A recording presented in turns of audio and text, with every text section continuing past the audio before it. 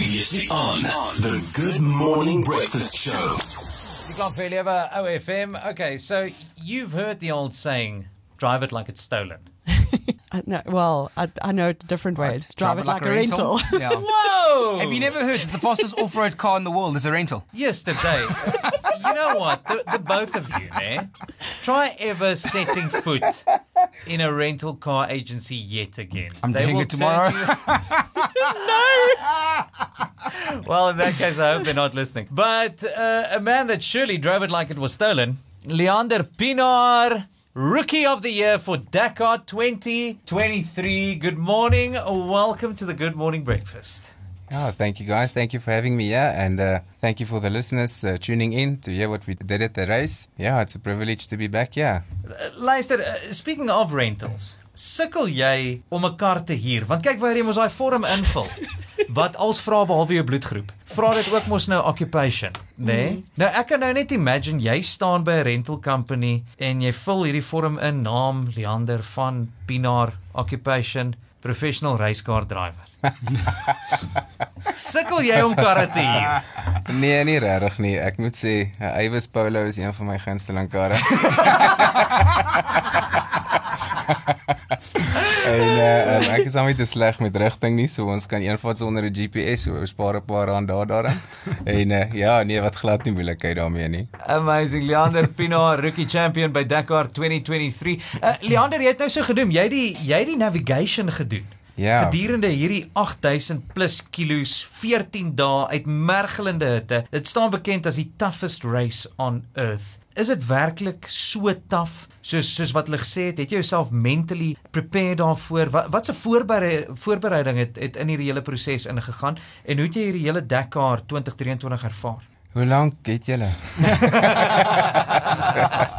Nee, ek moet sê, jy het dit nou eintlik gesê, maar jy kan fisies soveel as moontlik voorberei en oor die algemeen probeer ek maar 'n tipe van 'n vorm hê, jy weet, rond is ook 'n vorm, maar ek probeer altyd fiks wees en dit is goed vir jou konsentrasie. En ou moet maar reg eet ook. Ons drink baie water, alles wat kan help vir jou konsentrasie, want dis eintlik waar hierdie resies gaan. Jy kan regtig alles doen wat jy kan doen, maar niemand en niks kan jou mentally voorberei daarvoor nie. Dit gevoel of 'n bom langs my ontplof het toe die reis begin. Jy weet nie waarom jy vat en waarom jy los nie en jy reis teen so baie goed. Jy weet jy reis nie net die terrein nie, jy ry teen elemente ook. Jy weet dit is die eerste keer in hoeveel jaar wat dit so gereën het in Saudi. So nou het ons die elemente van modder, ons het reën, alles is nat. Dit is in die winter daar. Jy kan in jou lewe nie dink dit kan koud word in die woestyn nie, maar dit raak bitter koud daar, veral as die son sak. Maar ja, ek dink daar was op 'n stadium 'n tyd gewees dat ek gedink het ek gaan nou vir Eben vashou want ek kry so koud.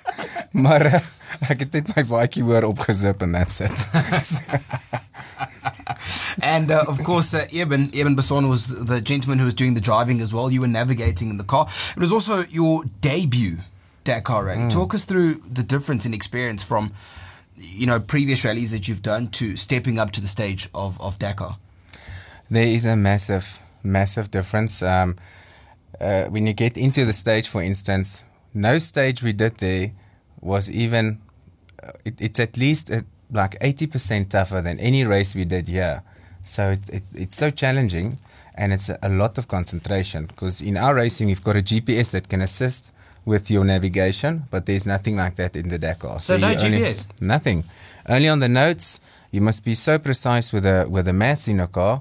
And I'm so glad because there's different classes, and the class that we went in is called a T3. But we were aiming to go in a T1 plus. That's the same as Janelle de Villiers and Nasser Al-Attiyah and those big buckies. But our car was a bit slow, so it gave me more time for my maths in that car and to understand how it works. It's very, very overwhelming. And also the best of all was Eben decided 3 weeks before the Dakar, let's go do it. What you doing? I've got no holiday plans. Let's go do the Dakar. Wait, sorry. Did you decide 3 weeks before the toughest race on earth to go and take on Dakar? Yes. And that's why with Eben you have to be top form all the time because you never know what he decides when. But we went there and we took it day by day. And on the way there on the plane, Eben said now he wants to go for top 10. And I didn't even answer him. I thought, I'm hearing voices, it cannot be. And I thought maybe just to finish for me would have been the best reward to go there as rookies for the first time ever. So to come back and to be able to come with a result, even I still can't believe it. You did it with a double result because you ended up finishing in the top 10, finished 7th overall, and then picked up the rookie award as well. What did that feel like? We only found out when just before we went over the podium, the organisers came to tell us, this is what's going to happen. You're getting the badge, and you're getting these trophies for the rookies, and we didn't even know that. We just did what we did. And at the end, to get that trophy as an extra trophy for the Dakar, to get a Dakar finishing badge is massive. But to get that trophy as well was really special. Leander Pienaar on the Good Morning Breakfast, rookie winner to the Dakar Rally for 2023. While we're talking about it, you do the navigation, the car. What goes into the navigation? You mentioned now no GPS, just a couple of notes and such. Yeah. And if I'm correct, there was a possible route A and a possible route B. For this year's Dakar. There were, but it's that will make it too difficult for the organisers because especially when you at the race and you see what goes into the organising. To have two different routes is just, I think they knew from the start they should rather not go there. And which route is the best? There's a lot of politics because it's the world's best, and they come there with. They're not trying to save any money there when they go. It's unreal to see the money those people put into the racing there, and just to be able to rub shoulders with those kind of people. It's like Carlos Sainz, Sebastian Loeb. It's people you see on television all the time, and there at the race you standing next to them at the start line, and you look at them in awe. And what I enjoyed was Sebastian Loeb. He's a bit shorter than me, and I love that. There's a guy shorter than me at this race, but the navigation is very difficult because you've got a compass and then distances, and you must put everything together, and you've got waypoints. If you miss those, it's proper penalties. So it's really difficult. It's very intense. You must be focused the whole race, even in the liaison stages. You must navigate from the start to the finish, and the longest day we had was 912 kilometers. Wow. Yeah, no music. You mentioned Carlos Sainz, who's the father of Formula One driver Carlos Sainz, and Shanda also mentioned the gruelingness of the race. So Carlos Sainz mentioned a couple of years back that he'd even broken his back in Dakar. Just how intense is it when you're in the car during those stages? Yeah, it's very intense because it's sort of blind racing. In our racing here in South Africa, we've got a notebook, and at least it warns you of the cautions. But there, the whole route is a caution. Elke for himself. Yes, you brace. Afterwards, your legs is so tired because you're stepping into the plate in front of you and pushing yourself back in the seat and holding your neck stiff, and just because you think you're not sure what's going to happen after this blind crest, and you get taken out of the race very quickly. If you there's a 211 cars when we started, and when we finished, it was 101 cars over in the race. So it's really, they don't joke when they say it's the toughest race in the world. I've done many other disciplines of racing outside of motor vehicle racing, and I thought that was it. But this is really, it's unbelievable. It just never stops. Leander, what was the more difficult thing? The Dakar or the conversation with your wife telling her 3 weeks before you leave that you were going to do this? No, shame. First of all, I have to take my hat off for my wife because she had to take care of our two daughters when I was away. And when I came back home, the pool was still blue, and I celebrate the small victories. Yeah. Leander Pienaar, rookie champion at Dakar 2023. Leander, Margaret, you actually asked now which is more difficult. Yeah. But on a different note, navigating your driver through Dakar. Or navigating your wife between Bloemfontein and Plettenberg Bay? Which one is more difficult? No, I'll go to the Dakar anytime. I've got one last question, Leander. When you woke up yesterday and this morning, did you wake up feeling like, was this all a dream? Or You know, like does it still feel unreal? What is the vibe there? Yeah, yes, no, it is. I'm still, like I said earlier to someone, it feels like a massive accident because only afterwards you start getting everything together and you know, you remember the details of what happened. And I'm still not sure what happened. You know, I see the trophy there and I see the badge there. And at this moment, it's almost the only thing that's reality to me. Because this race is such a rush. And if you even, like the day we did it, that 912 kilometers, you don't have time to sit and think, yeah, we had a tough time, so glad we survived this. There's nothing like that. When you stop, you must start prepping for the next day. That's how it goes. So, daar's nie tyd om vir 'n bietjie te huil en jouself jammer te kry en trots te wees. Dit gaan net so. Dis flat out die hele tyd. Jy weet, ek het, soos ek sê, ek het net tyd gehad om my vrou te praat en my skoonma, sy het nog nooit so baie my gepraat nie. Sy wil ook weet wat aangaan.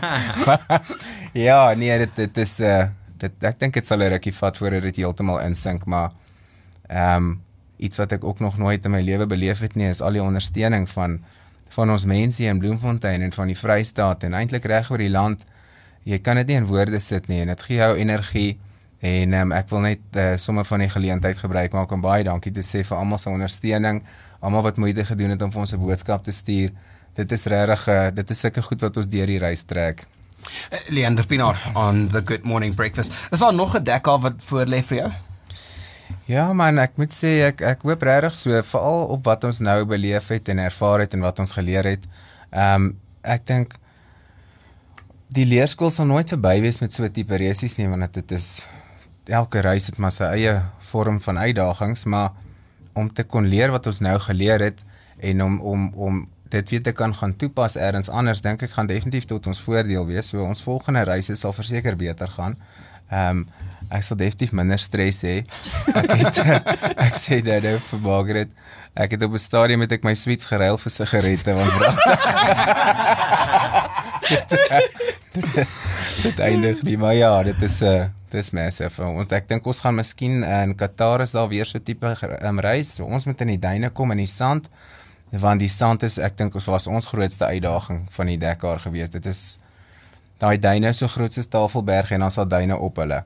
So, okay, maar as jy sê die sand is die grootste uitdaging, wees nou eerlik met my. Het Suid-Afrika se padtoestande wat so ongelooflik sleg is bygedra tot julle voorbereiding vir die Dakar 2023? Ja. Want kyk, min of meer die pad tussen Bloemfontein en Wesselsbron is baie so stage 3 van Dakar. Maklik, nee, yes, stage 3 was 'n joke geweest, jy weet.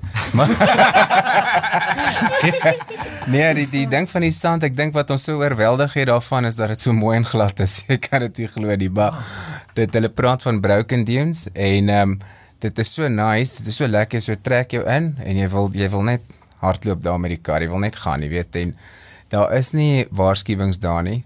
En dan agter die duin, dit hang af waar die wind vandaan gekom het. So ons het nou 'n bietjie geleer daarvan van die slipface en van die kleure van die sand waarvoor jy moet kyk.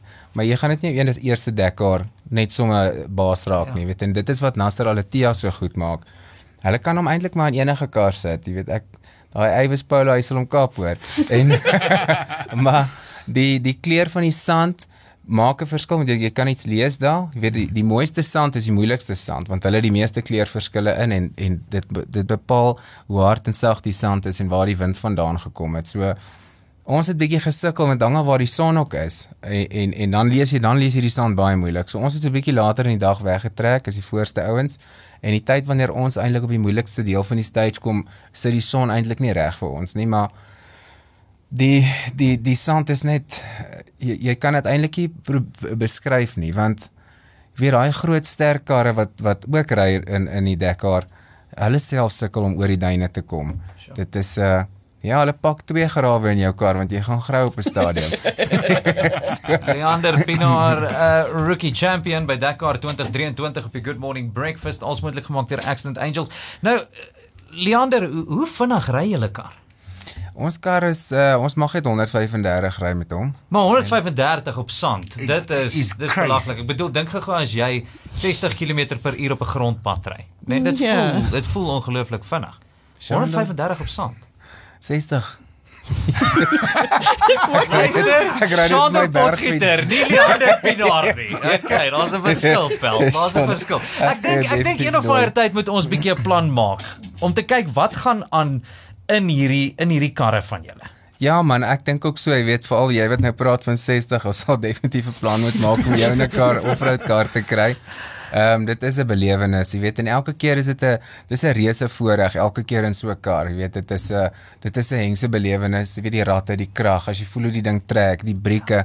Jy weet, toe my vrou my by die lughawe kom haal het my kar, toe dink ek, die ding kort 'n diens, daar's fout huis hier. Ek is 14 dae in 'n resieskar gewees en 14 dae in 'n resieskar en in 'n vliegtuig en dis ook nou weer nice, ek kon ek my hare weer blaas, jy weet, ek het vir 22 dae 'n caps gedra of 'n helmet, en 'n helmet sommer 14 ure 'n dag, hoor. So ja. Hoorie so, maar die karre, ek het nog altyd gewonder, nê? Want die een ding wat ons verseker weet is dis als opgesoepte engines. Nee, dit is 'n sterk geboude engine. Dit is nou nie net 'n normale ding wat jy in 'n fabriek al mekaar timmer nie. Nee, dan is daar al daai knoppies en goedjies wat lyk soos 'n Boeing 747 wat niemand weet met watter buitewesens jy nou gaan kommunikeer as jy enige van hierdie knoppies druk nie. Maar die karre het nou al hierdie ekstra goeders in, maar het hulle daai panic levertjie wat mamma gewoonlik gryp as jy oor die spoedgrens gaan, wat so links bo die venster sit. Het hy daai ding in? Nee, daar's nie sulke goed in hom nie. Maar my taalpyn het verseker uitgebrei in die kar party daar. Maar nee, jy kan nie vas nie. Kyk, jy's dan baie veilig in daai kar. Jy's baie mooi in hom ingestrap. Maar dit is die ding van die groot duine, jy weet, jy kan dis hy vra my nou van Carlos Sainz en Carlos Sainz het nou weer 2 vertebraas gekraak met die laaste ongeluk wat hy gemaak. Hy het 2 gehad hierdie jaar. Jy weet, ja, so dit bly maar 'n vorm van risiko. Maar die karre is regtig veilig verder. Jy kan 'n groot rol hê teen hoë spoed en ek wil nou nie sê jy gaan uitklim en dan braai jy daar nie, maar jy gaan nou nie noodwendig reg uit die hospitaal toe daarvan af nie. Het jy al ooit 'n resieskar gerol? Ja, ver. Gewoonlik is ver, nie die woord wat gevolg word met daai vraag. Like you're gonna say javelin throwers ain't got nothing on me. Nee, gelukkig was daar 'n boom se ons teen hom toe gestop op die pad. No way, en jy wil hê ek moet saam in 'n kar klim. Okay, maar wat gaan deur jou kop wanneer jy 'n kar rol? Nee, asseblief moenie sê die radiator nie. Nee, ek probeer altyd tel, weet, dit is altyd interessant om te weet na die tyd en hoeveel keer het ons nou gerol. Maar die karre is eintlik baie veilig, jy weet, so dit pla my nie en op die einde van die dag dink ek ou seker maar net as jy daar uitklim, wat se posisie was jy, wat jy nou verloor, wat se fout het jy gemaak? En wat gaan dit kos? I can imagine. Leander Pienaar op die klank vir lewe ou FM, wat natuurlik teruggekom het op tuisbodem met die Rookie Championship Award en daai Dakar finisher medal. Leander, van Sentraal Suid-Afrika se kant af, ons is ongelooflik trots op wat julle vermag het. Dit wat julle ingesit het in hierdie reis en die hoeveelheid mense wat julle geïnspireer het met julle resultate is ongelooflik. So well done. Ons staan bankvas agter julle en wel dan sal ek nou maar die slaapies begin tel tot jy my in een van daai voertuie op 'n grondpad. Ek gaan werk maak daarvan. Ek wil regtig hê jy moet probeer kyk hoe gaan dit met jou as ons 70 ry en dan sal ons dit opbou van daar af. Jy sê jy het jou sweeties geruil vir sigarette. Ek gaan my sweeties en sigarette ruil vir Eben ons spel.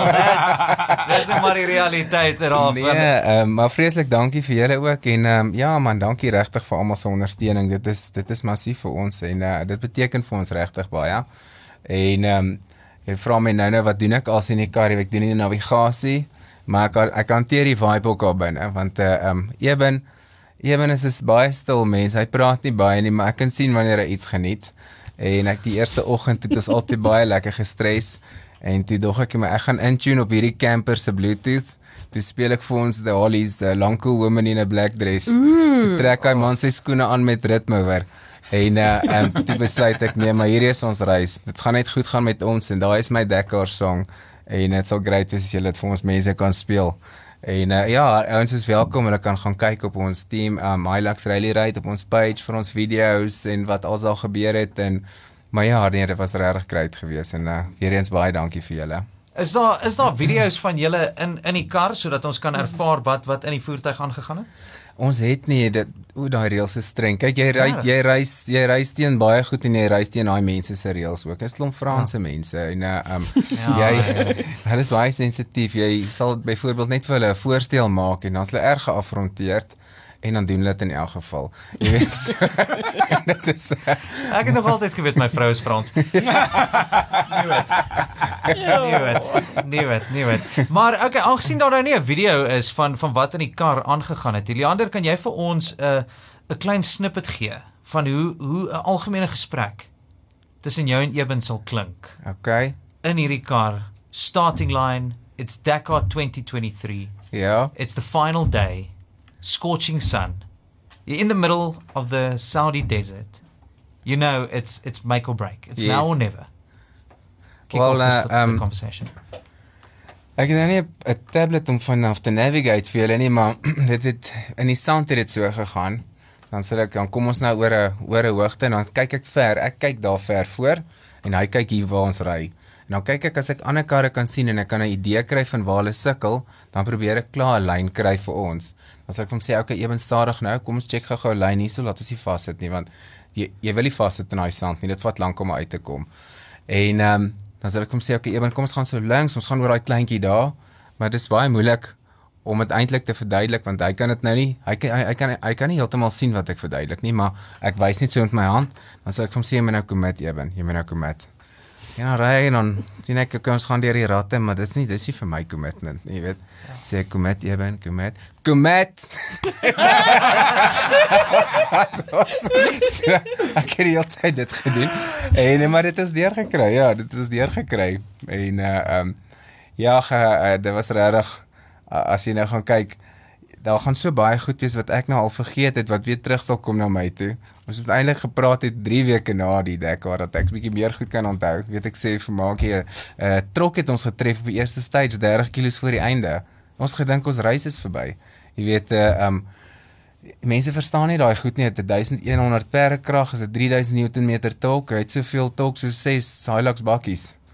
En Die kar van julle nou. nee, die trokke. Daai trokke is Is dit 'n fisiese trok wat julle getref Man. They het? look like garbage trucks. Ek dog dis emosioneel wat hy bedoel. Ek was emosioneel. Daai ding lyk so 'n woonstelblok. Dit is ongelooflik.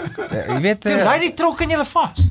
ons het 'n dice met hom teen die duin op en ek weet nie hoe ons verbygekom op die ou ende nie en Eben switch die lyn en hy kom hy voor daai trok in, maar ek sien net ligte en echo en hy tref die trok ons en die kar skuif en ek van wat hel lewe ons nog, wat gaan aan en ons kom tot verhaal en Eben staar die kar, hy start great, sit hom in rad, hy gaan vorentoe great, okay, gaan ons ry ons klaar, nee, toe ons by die einde van die stage kom, toe staan die trok, ja, toe sien ek is 'n IV-kou, so dis waar die echo vandaan kom, en dis al wat ek kon sien, en toe die ou net na ons toe gestap, en in sy taal, ek het net gehoor iets van okay, maar ek weet nie of is dit hulle of ons nie, maar ja. Is maar min of meer hoe dit gaan as ek ook in 'n ongeluk is. Okay, en weet ook nie of is dit ek of hulle nie. Okay, Leander, weet jy wat? Ek dink ons moet jou agter die stuurwiel kry van een van hierdie voertuie, want hierdie gesprek's nie klaar vir my nie. I want to experience this. This is remarkable. Ongelooflik trots op wat julle vermag het en weer eens dankie vir jou tyd dat jy ingekom het om vandag te kom kyk. Nee, baie dankie vir die geleentheid. Ek waardeer dit vreeslik baie. Dit is baie lekker om julle te gesels en julle het 'n mooi studio. Is lekker coolie binne. Ek like dit.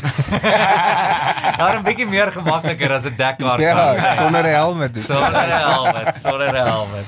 That's it. The Good Morning Breakfast Show with Accident Angels. Your life matters.